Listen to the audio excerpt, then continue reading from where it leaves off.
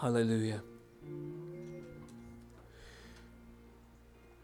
Father, with the words of this song we confess, and with the testimony of your Scripture, which reveals to us the ground of our hope eternal, we profess this day that Jesus Christ is our hope, He is our defense, He is the one whose blood stands as the intermediary between us and the wrath that our sin deserved.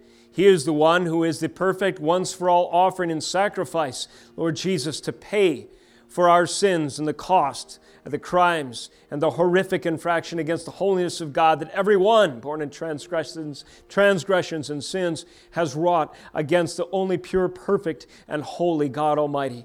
He alone is the one who intercedes daily in our behalf, fulfilling that perfect role as high priest, representing, Lord Jesus, our case before the Father on the grounds of His work on Calvary, that we might be in good stead with God Almighty. He alone spreads the covenant meal before us as we will celebrate next week in His body and blood, the very things whereby our eternal life is secure, that which He shed to purchase our salvation, that which was broken to pay for our iniquities. The chastisement of our peace was laid upon Jesus Christ our Lord.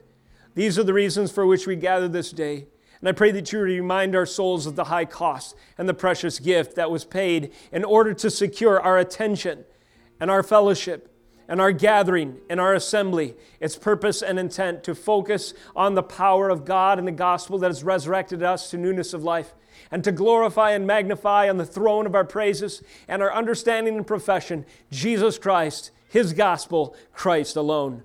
I pray, Lord, that this would be the fruit of this service today, to the praise of your name, the advance of your kingdom, the growth of your church, and the equipping of each saint, confessing sins that easily beset, walking ever increasingly in the picture and model and image of our Lord and Savior Jesus Christ, unto the coming of that great day when you ransom all of your own unto glory. Oh, we long for that day, but in the meantime, what a privilege to gather in anticipation of all the benefits of our salvation. In Jesus' name we pray. Amen. Praise the Lord. What a great gift and privilege it is, as we've prayed and confessed and sung, to gather together in the name of Jesus to consider the very ground, the anchor, the foundation, the unshakable hope that we have in Jesus Christ, our Lord, and His salvation. The story of salvation is very old indeed.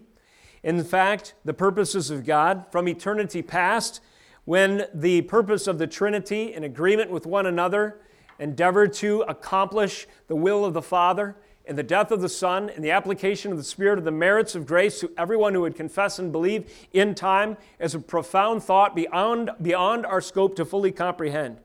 But what we do have in the Holy Scriptures is a segment of linear time in which the glorious truths of God's purposes unfolding in salvation is recorded from ways and means and type and shadow, interesting figures and important men all through the covenant line and in the lineage of the Messiah Jesus Christ up until the incarnation and then the apostolic witness following. And so anywhere you turn in this timeline of revealed truth is an incredible perspective and window to see the glories of God in our salvation. And so today we turn to the window of Isaac's continuing legacy in Genesis 27. Would you turn there with me?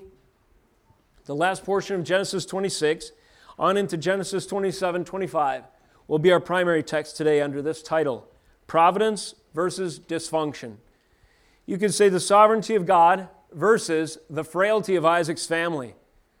The real turmoil and trouble and sin, in fact, that each member in our story today displays. Truly a dysfunctional family. How is it that God preserved the seed and His purposes of salvation in light of such horrific circumstances, both on the outside and on the inside of men's hearts? Well, this is a testimony ultimately to the power and the providence and the sovereignty of our Almighty God. And may I submit that as our main theme this morning, and grand takeaway from our passage today. The aim of this morning's message, therefore, is to magnify Jesus Christ in contrast to sinners. Very simple. To magnify Jesus Christ in contrast to sinners. We have 4 sinners to consider in our text today. They would be Isaac, Rebekah, Jacob, and Esau. And surely their dirty laundry is there for us, but there's a purpose that their story is honestly recorded. And so today we endeavor to learn what the Lord would have from the reading of His Scripture. Would you stand once again out of reverence for the reading of God's Word? And let us consider these verses together. Again, we're in Genesis 26, 34 through 27, verse 25. Hear now the holy word of God.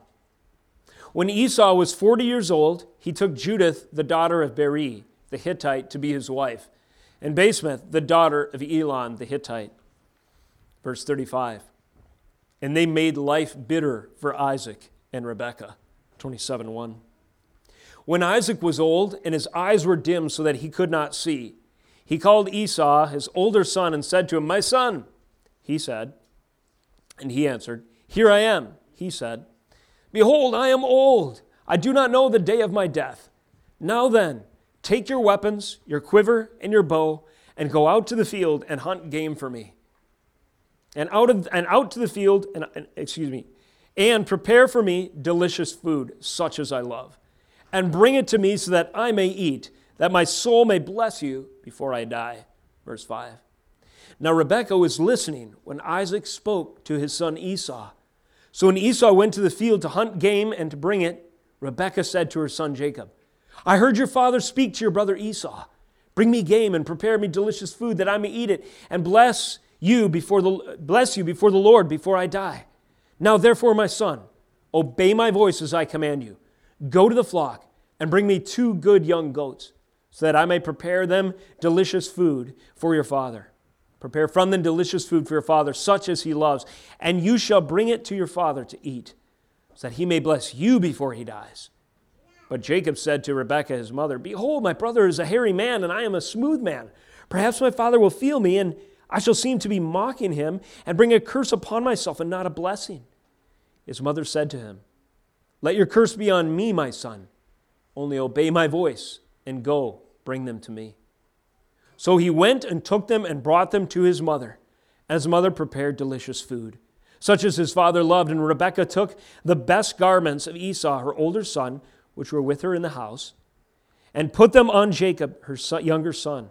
And the skins of the young goats she put on his hands, and on the smooth part of his neck. And she put the delicious food and the bread, which she had prepared, into the hand of her son Jacob. So he went in to his father and said, "My father." And he said, "Here I am. Who are you, my son?" Jacob said to his father, "I am Esau, your firstborn. I have done as you told me. Now sit up and eat of my game, and your soul may bless me, that your soul may bless me." But Isaac said to his son, "How is it that you have found it so quickly, my son?" He answered, "Because the Lord your God granted me success." Then Isaac said to Jacob, "Please come near, that I may feel you, my son, to know whether you are really my son Esau or not." So Jacob went near to Isaac his father, who felt him and said, "His voice is Jacob's voice, but the hands are the hands of Esau." He did not recognize him because his hands were hairy like his brother's Esau's hands. So he blessed him. He said, "Are you really my son Esau?" He answered, "I am." Then he said, "Bring it to me, near to me, that I may eat of my son's game and bless you." So he brought it near to him, and he ate, and he brought him wine, and he drank. This is the word of God. You may be seated.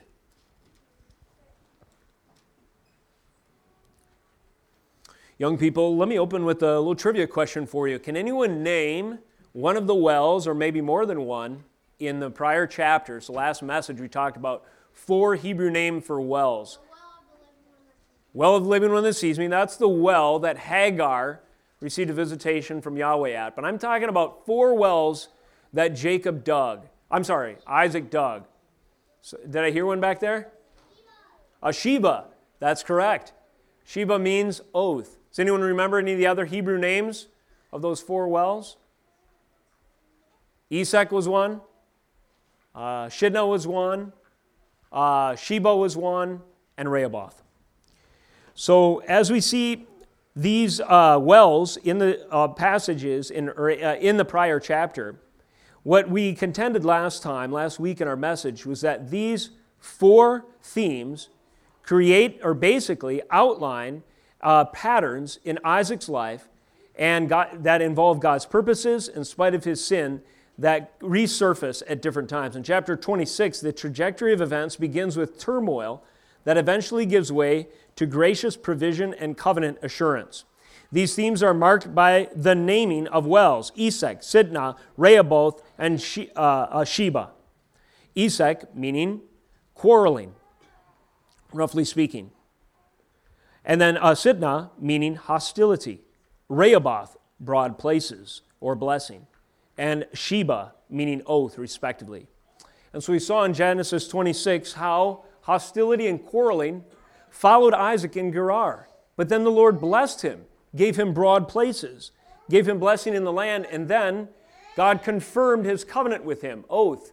And God confirmed another covenant, or another covenant was confirmed between him and Abimelech, giving him favor. And thus these are themes of Isaac's experience in Gerar. But today in our text, these themes are now playing themselves out in Isaac's family. That is to say, the generational aspects of the covenant, of covenant succession, are in view as we witness Esek and Sitnah in the home. That is, in Isaac's home, there was quarreling and hostility. 26:34 through 35, the last two verses of our prior chapter say the following. When Esau was 40 years old, he took Judith, the daughter of Beeri the Hittite, to be his wife, and another lady. And then verse 35, they made life bitter for Isaac and Rebekah. Do you hear it? Hostility, conflict, quarreling. These women from a foreign people made life bitter. There was tension in the home.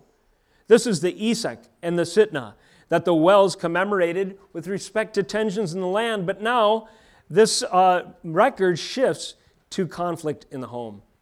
Chapter 26, 34, and 35 signals a shift in the record from the account of Isaac's influence in the land to a behind-the-scenes look at his family. In our text today, there is no hero to root for save the providence of God. And one of the most striking things I think we see in the text is they ask this question, who's the good guy? We talked about this before, and this sometimes is a theme in these types of passages. And the answer is no one. No one of the mere human actors in this story are the good guy. In fact, each one of them, it seems, is bent on messing things up. There's no hero, that is to say, save Yahweh himself, the providence of God.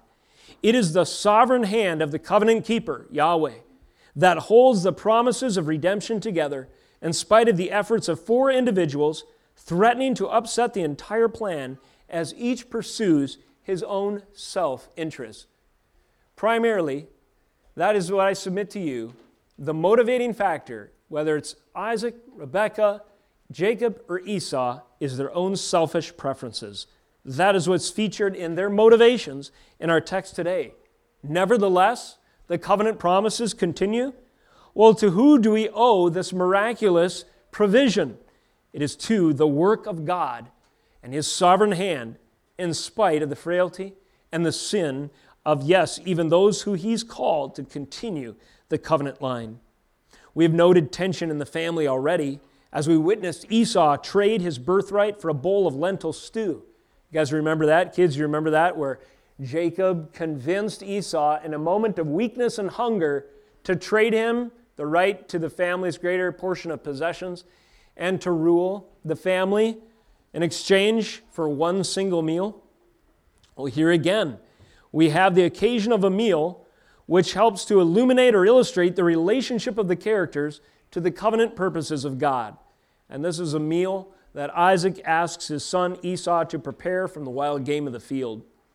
What do these texts mean? What is the takeaway and purpose of them? Well, Romans 9, 8 through 13 answers, and I'd like us to turn there first to get some perspective from the apostle. This is one of those passages, at least the context, that Paul directly cites to give us insight into the nature of God and the nature of man with respect to the covenant of salvation. And we read as much in Romans 9, 8 through 13. But what does it say? The Word of God, wrong chapter there. Romans 9, 8 through 13. This means that it is not the children of the flesh who are the children of God, but the children of the promise are counted as offspring. Pause there. The children of the flesh, the most probable candidate to be the chosen one would be the firstborn, the strongest, the oldest, the leader, the man's man, the Esau. But this story, according to Paul, contains this message. It is not the children of the flesh who are the children of God, but the children of the promise are counted as offspring. For this is what the promise said, about this time next year, I will return and Sarah shall have a son. And not only so, but also when Rebekah had conceived children by one man, our forefather Isaac, though they were not yet born and had done nothing either good or bad, in order that God's purpose of election might continue, not because of works, but because of his call, she was told, the older will serve the younger, as it is written, Jacob I loved, but Esau I hated. Did you catch the purpose statement? A part of this conflict and the way God chose, counterintuitively to the culture and the expectations of the characters involved, and worked a mighty work of salvation, preservation in spite of their sin. Part of the purpose in all of this was that God would show his purposes of election. What makes the difference between the saved and the unsaved? Is it the character and qualities and the merits and the works of the subjects of salvation? No. It is God's sovereign choice in spite of the sin and the wickedness that plagues every human heart. And now we're going to see in our passage today just how wicked that human heart can be when we're moved by our fleshly passions, our immediate appetites, our selfish preferences, and do not take into view the Word of God. Do any in Isaac's family validate themselves in this account? Again, where's the hero in the text? Only God himself. Certainly no one in Isaac's family proves himself to be virtuous in our text today. What we glean from Genesis 27 is that the historic teaching of the church is true. What we glean from Genesis 27 is salvation is by grace through faith alone. This is a summary of the apostolic gospel of the New Testament.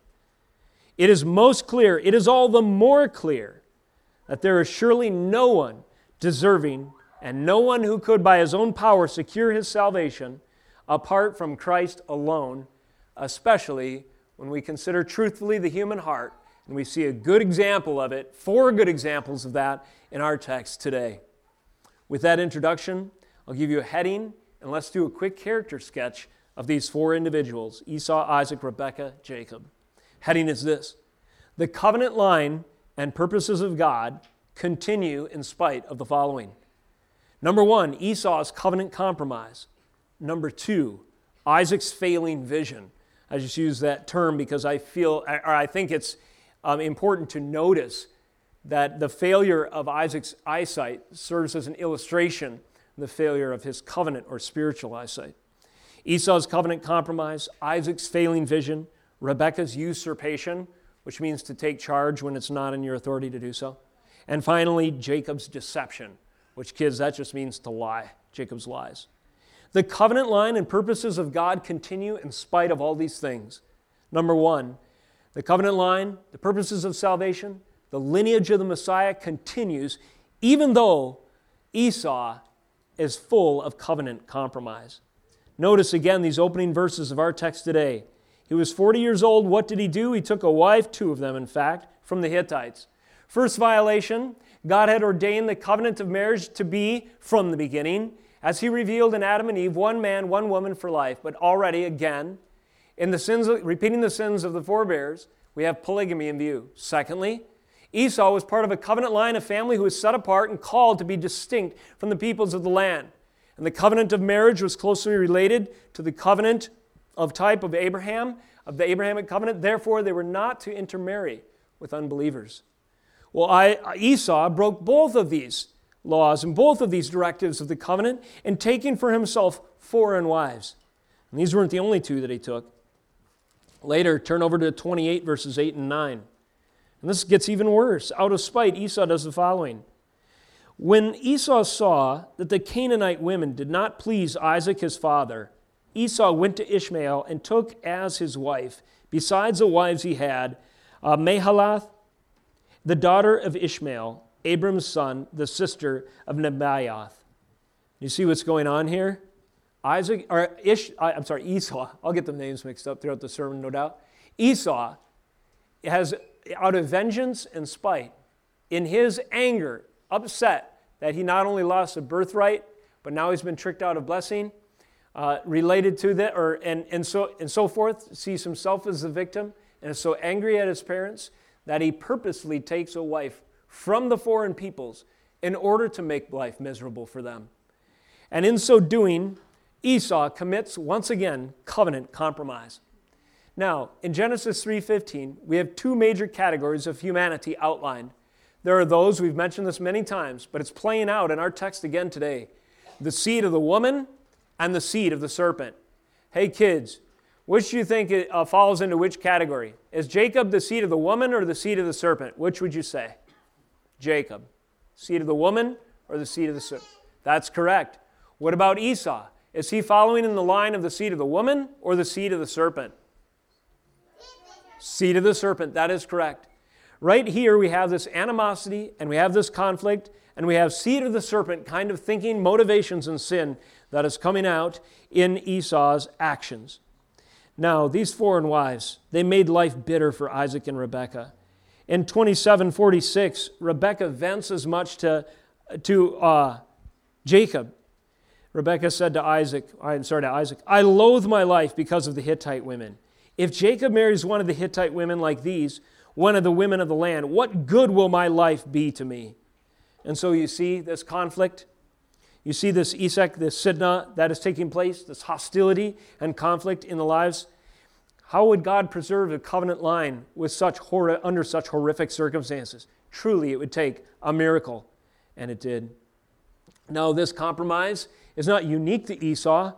Abraham and Isaac both had problems in their marriages, and they committed covenant compromise when they lied about their wives in order to protect themselves from harm. Exactly the opposite of what Jesus does. He preserves the life of his church and his bride by dying for her. In the exact opposite view, or in the exact opposite conviction, Isaac and Abraham both put their wives in danger for the preservation of their own life. This is covenant compromise. Esau is in view primarily in this point here, and my point here, but let it be known that each one who sins falls into covenant compromise. They violate the terms in the relationship between themselves and a holy God. This is what sin is. As the confession says, it's any want of conformity to or transgression of the law of God. Sin is covenant compromise. So we see this in the foreign wives of Esau. We see it in the relationships between Abraham, Isaac, and their wives. And we see it in the relationships of intermarriage in the people of God moving into the future. Esau's covenant compromise showed up in other ways too, in despising his own birthright. In Genesis 25, just to remind you of this record, so you remember the story, kids, don't you? Jacob was cooking stew. Esau came from the field. And just like the senses are really in view in our story today, you have touch, you have taste, you have smell, you have lack of sight. Here again, you can imagine that aroma of this lentil stew. That doesn't really sound good to me. One humorous anecdote. One morning I woke up and I saw that my wife had been kind enough to make cold cereal and leave it. And so I took some cold cereal, some scoops in it. I put it in a bowl, poured milk, a little bit of sugar, and quickly decided it needed more sugar. I took another bite and quickly decided it needed more sugar still. And yes, saints, I was eating lentils. I choked it all down. Now, imagine the opposite of that. You're famished, you're hungry, and lentils never sounded so good. And so this wafting smell of this incredible meal fills the nose of Esau as he comes out of the wilderness. And so Jacob takes the opportunity, sell me your birthright now. And you know the story. And negotiating his birthright, he says, I'm about to die. Living, just like his father illustrates in our text, in the appetites of the moment. He sells his birthright to Jacob for the cost of one bowl of soup. Then Jacob gave Esau bread and lentil stew. He ate and drank and rose and went his way. And notice the narrator, Moses, says the following. Thus Esau despised his birthright. Esau despised his birthright. Hebrews 12 goes on to say that he stands as a negative example, as one in the seed of the serpent. Do not be sexually immoral, the scriptures say, like Esau, as you can see here, traded his relationship with the Lord, the promises of the covenantal lineage, for appetites of the moment. That's what sexual immorality is, and it's pictured well here.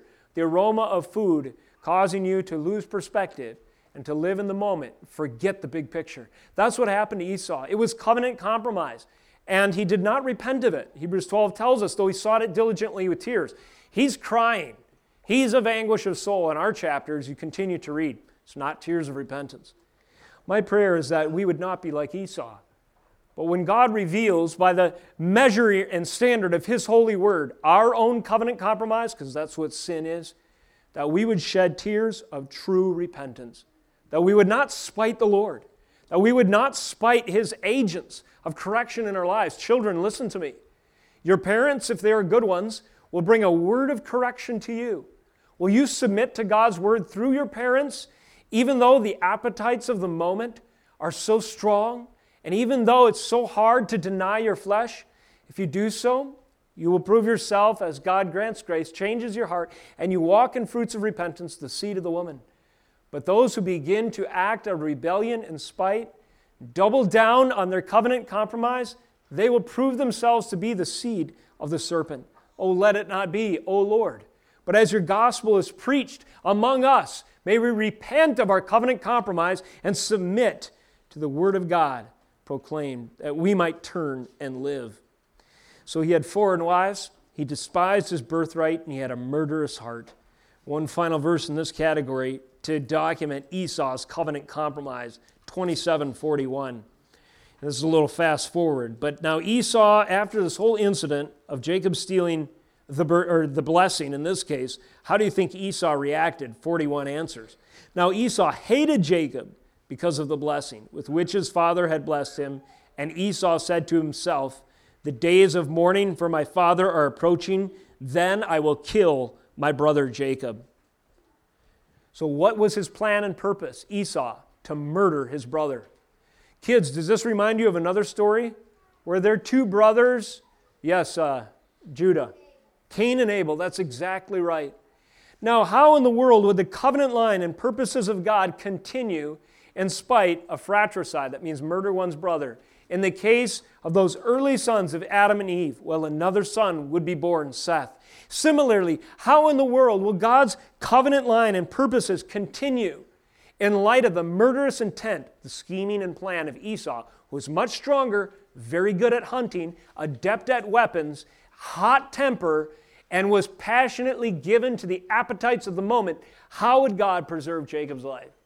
The answer is the theme of this message. It is the providence of God. The covenant line was secured through Jacob in spite of his sin and in spite of his brother's plan to kill him. Praise the Lord. Major point number 2, the covenant line and purposes of God continue in spite of Isaac's failing vision. 27:1. When Isaac was old and his eyes were dimmed so that he could not see, he called Esau his younger son or older son, and said to him, my son. And he answered, here I am. He, that is Isaac, said, behold, I am old. I do not know the day of my death. Now then, take your weapons, your quiver, your bow, go out to the field, hunt game for me, and prepare for me delicious food such as I love, and bring it to me so that I may eat, that my soul may bless you before I die. Isaac's failing vision. There is sort of a correspondence in his lack of physical sight and lack of spiritual sight. Somehow, Isaac has lost the vision of God's prophetic purposes in the continuation of the line. And he has gone back to something like he has defaulted in his sin nature to a fleshly favoritism. Hey guys, who do you think was Isaac's favorite son, Jacob or Esau? Esau is correct. My son, my older son, come to me. Here I am old. Go get some of that meat that I love. You can see what Isaac truly values. His physical blindness illustrates his spiritual short-sighted perspective.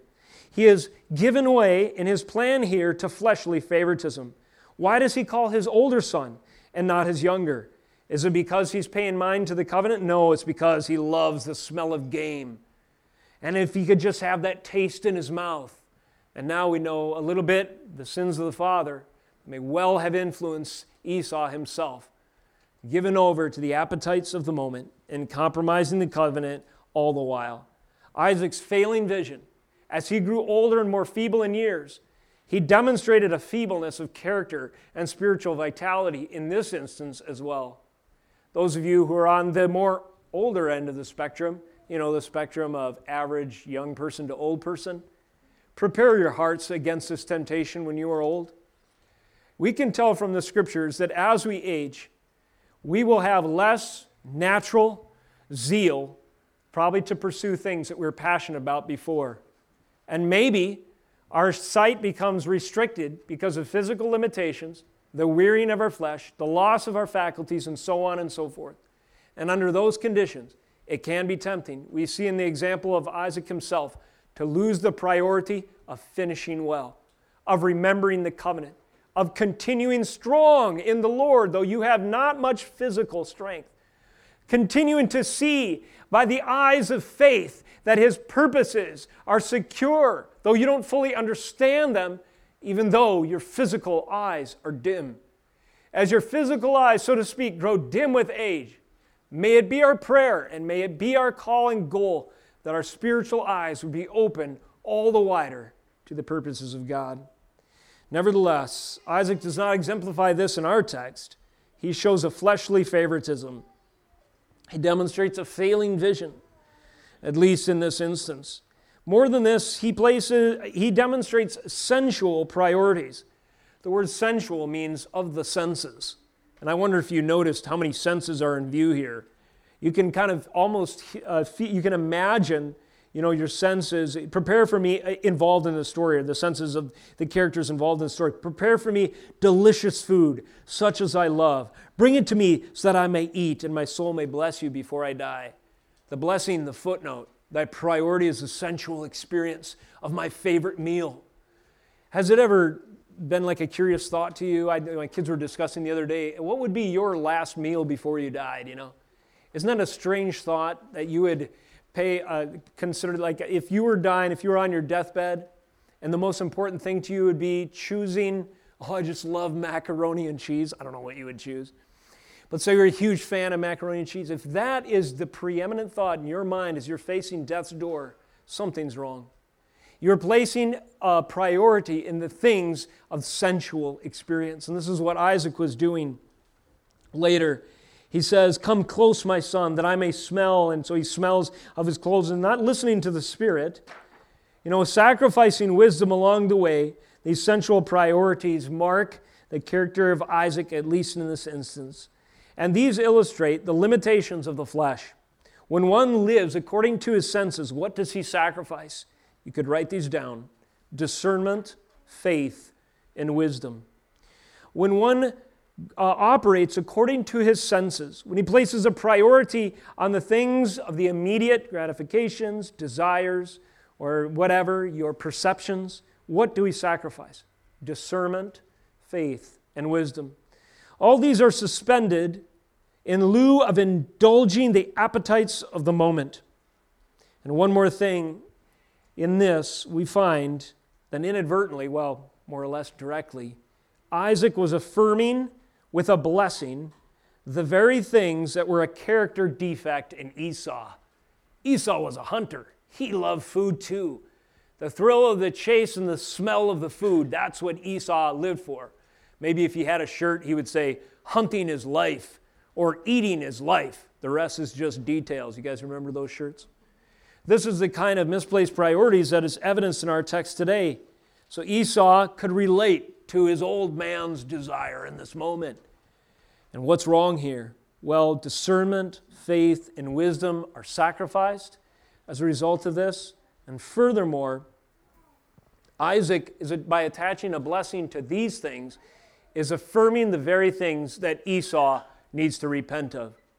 Parents, do you affirm the things in your child's preferences that they need to repent of? Or are you careful, even though it's not what they want to hear, to emphasize consistently the Word of God as the standard by which every appetite, every desire, every preference, every sensual inclination must bow? Finally, Isaac's failing vision, first and foremost, it is evident in him disregarding the Word of God. Word of God, you say? What was that word? Chapter 25, verse 23. A prophecy to Rebekah. Of course, this was his word to both of the covenant parents, Rebekah and Isaac. And the Lord said this to Rebekah: 2 nations are in your womb, and 2 peoples from within you shall be divided. The one shall be stronger than the other. Who is stronger than the other? Well, naturally, that was Esau. But notice the last phrase: the older shall serve the younger. So Isaac disregarded the word of God in this moment. He was about to attach a blessing to the physically stronger, the firstborn, the oldest, according to the things that he valued more in the flesh, and according to perhaps the cultural pressures and inclination of the day. God's covenant, the truth of the gospel, always is countercultural in a pagan setting, and so long as this world organizes around their fallenness. It takes a counter-cultural resolve to stand for the truth of God's word and his covenant when you're in a society that values other things. And that message is for us today. Isaac, in his short-sightedness, in his lack of spiritual vision, in his failing eyesight spiritually, he disregarded God's word, the very prophecy that said, the older shall serve the younger, and the stronger, and though one be older and one be stronger, nevertheless, the covenant promises will be tied to the younger, to Jacob. Isaac's failing vision. The covenant line and purposes of God continue in spite of Esau's covenant compromise. Isaac's failing vision. Major point number 3, Rebekah's usurpation. What does that mean? Taking authority that's not yours. Firstly, we see that Rebekah defied her husband. Good or not good? Not good. Well, but Isaac was doing the wrong thing, you might argue. We'll get to that. Verse 5. Now Rebekah was listening when Isaac spoke to his son Esau. So when Esau went to the field to hunt for game and bring it, Rebekah said to her son Jacob, I heard your father speak to your brother Esau. Bring me game, prepare it for me, delicious food, that I may eat it and bless you before the Lord, before I die. Now therefore, my son, obey my voice as I command you. Usurping authority. Rebekah is commanding Isaac to do something in defiance of Jacob to do something. Thank you.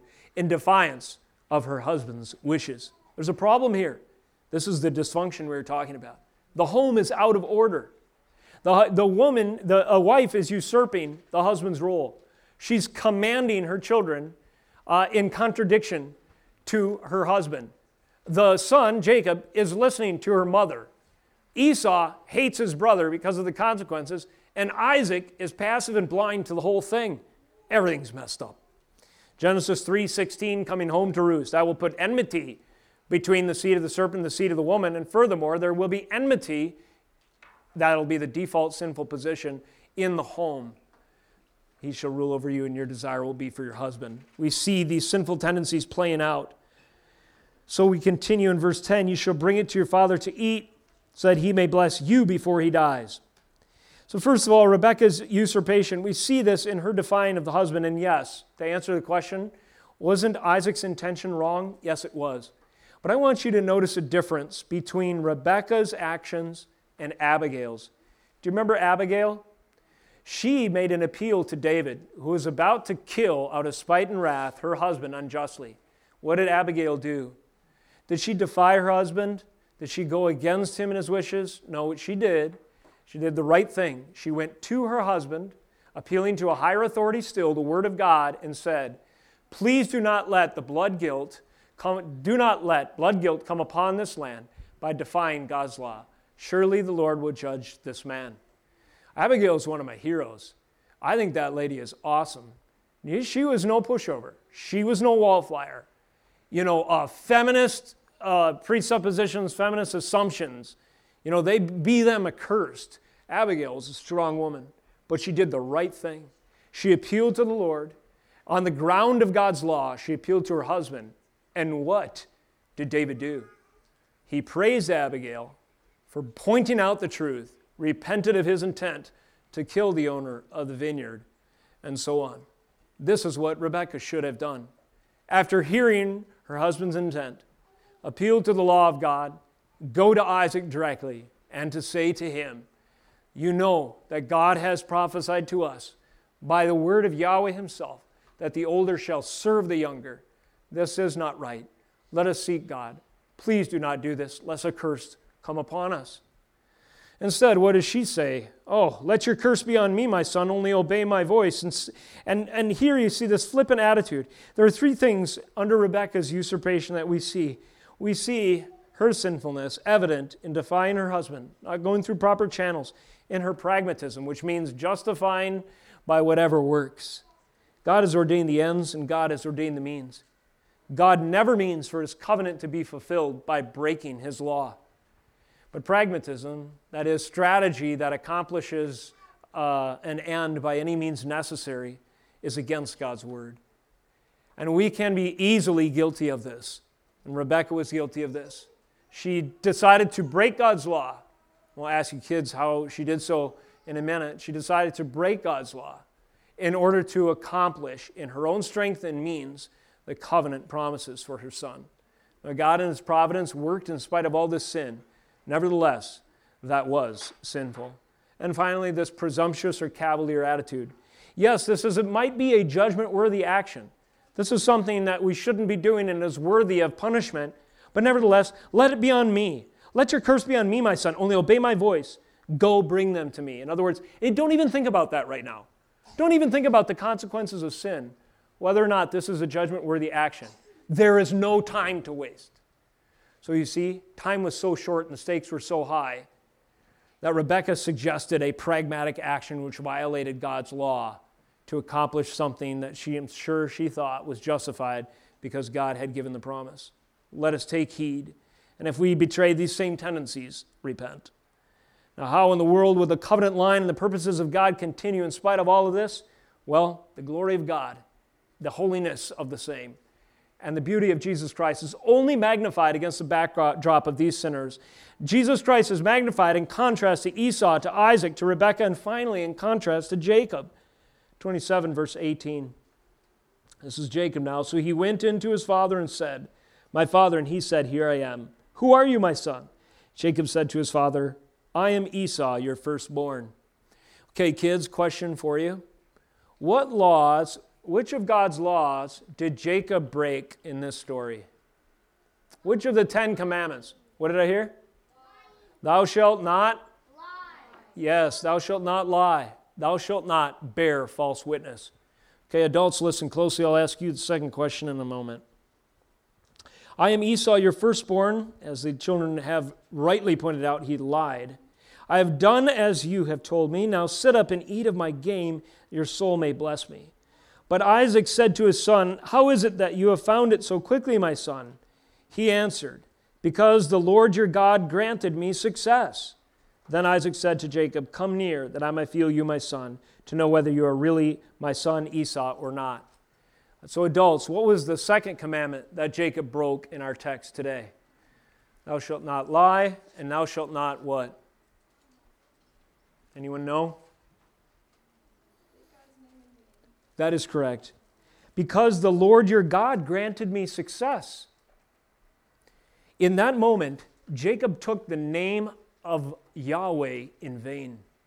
He used the name of God to strengthen his position in a lie. He appealed to God and his word and his character as a tool for his self-deception, for his attempts to deceive his father. It's easy to pass over moments like that quickly in the text. And it's easy to characterize taking the Lord's name in vain by using God's name as a cuss word, which you should never do. But arguably, the breadth of evil represented in an appeal to God's name to justify something other than his character is much deeper still than a mere flippant obscenity. We must be so careful about the high and holy and revered name of God. And may we not treat it lightly or to our own advantage or use the Lord for our fleshly preferences, our deceptive ends. Because if we do so, we take his name in vain. Do not attach the name of God to that which is not in accord with his holiness, his purposes, his covenant, and His law. It won't be long. I hope you're looking forward to it. When we'll have a fairly long, I trust, message series on Psalm 119. If you don't love the law of God, that's going to be a wearisome message series. But if you do, you will cling to it and have an appetite for it by the Spirit. If the Spirit gives you that appetite, that hopefully will devour and love it as much as Esau loved a good meal, as much as Isaac wanted that last bit of game in his mouth before he died. You see, on one side of the coin, we have the appetites of the flesh, and on the other side of the coin, we have the appetites of the Spirit. And this story goes to show the contrast. God's covenant line and purposes would continue, but it did so in spite of Esau, Isaac, Rebekah, and Jacob. Jacob's deception is in view. He was complicit and passive with his mother's wicked plan. He bore false witness and lying blatantly to his father, and he took God's name in vain to strengthen his position. Commentators have noted, I noted this is a great note in my text. In the future, in God's mercy and grace, the Lord would reveal Himself to Jacob as the God of Jacob. There's going to be a shift in the heart of Jacob. He will not refer flippantly and in his sin to Yahweh as the Lord your God, as a tool to gain what he wants to his father. But the Lord will touch Jacob's hip, and he'll have an encounter with the authority of God in the future in powerful ways. And Yahweh will show him who's boss. And he can't just get away with taking his name in vain. And what will Jacob do? He will repent on his knees. And he will go from using God's name to his own personal gain to understanding that God is his God, his authority, his sovereign, his Father, his promise of a Messiah in the future, his only hope for salvation. Young people, many of you are in transition spiritually in some way right now. And the Lord is begging you to consider this question. Is God the God of your parents, or is He your God? Is Yahweh the God of your mom and dad, or is He your God? As the Lord works on your heart, this is what will happen. And I pray that you will follow in the footsteps, not of Jacob's deception, but of Jacob's repentance, that Yahweh would become your God. In closing of this message, again, my purpose is to magnify Jesus Christ in contrast to sinners. We have seen that the covenant line is threatened, the short-sighted view, by the incredible sin, wickedness, the lack of, as we said, discernment, faith, and wisdom in four parties, Esau, Isaac, Rebekah, and Jacob. It's as if they're conspiring to mess everything up. Yet, nevertheless, in spite of this, God preserves the promise of the Messiah. The blessing does reside on the rightful heir. Repentance does eventually come for Jacob. Isaac does prove to be a man of faith. And the lineage of the Messiah continues for another generation, even though Esau is bent on killing his brother. How can this happen? It can happen because God is sovereign in salvation, and His sovereignty is evident in the covenant line of old. Let me close with a little piece I wrote just to summarize a few contrasts in this story between our perfect Messiah and the failure of these characters. One way that we can understand the beauty of God with respect to a passage like this is to illustrate messianic hope by contrast. For instance, the testimony of Jesus stands in stark contrast to the repeated violations of the law of God as a means to selfish ends in this account. Here are the, for instance. Whereas Jacob was directed by his mother's deceptive plans and schemes, the true covenant son to come would acquire access to the covenant via perfect obedience. Jesus perfectly submitted to the will of the Father in His earthly ministry and His atonement on Calvary. Jacob cannot save us. Don't place hope in the patriarchs. Modern-day Jews may go no further than the God of Abraham, Isaac, and Jacob, or Abraham, Isaac, and Jacob, as a ground of their hope, the lineage and heritage of these mere men. Their scriptures themselves teach, as much as the Old Testament is preserved and their tradition, not to do such a thing. We look to the Jacob to come, if you will, the son of Abraham, the son of David, who displayed perfect obedience, which is necessary for our salvation. Where Jacob obeyed his mother and disobeyed his father, Jesus Christ perfectly obeyed the Father. Whereas whereas the Father's will in Jacob's case was corrupted by his fallen and fleshly preferences, the will of the Father in the case of Jesus was absolutely holy and perfect in all his redemptive purposes.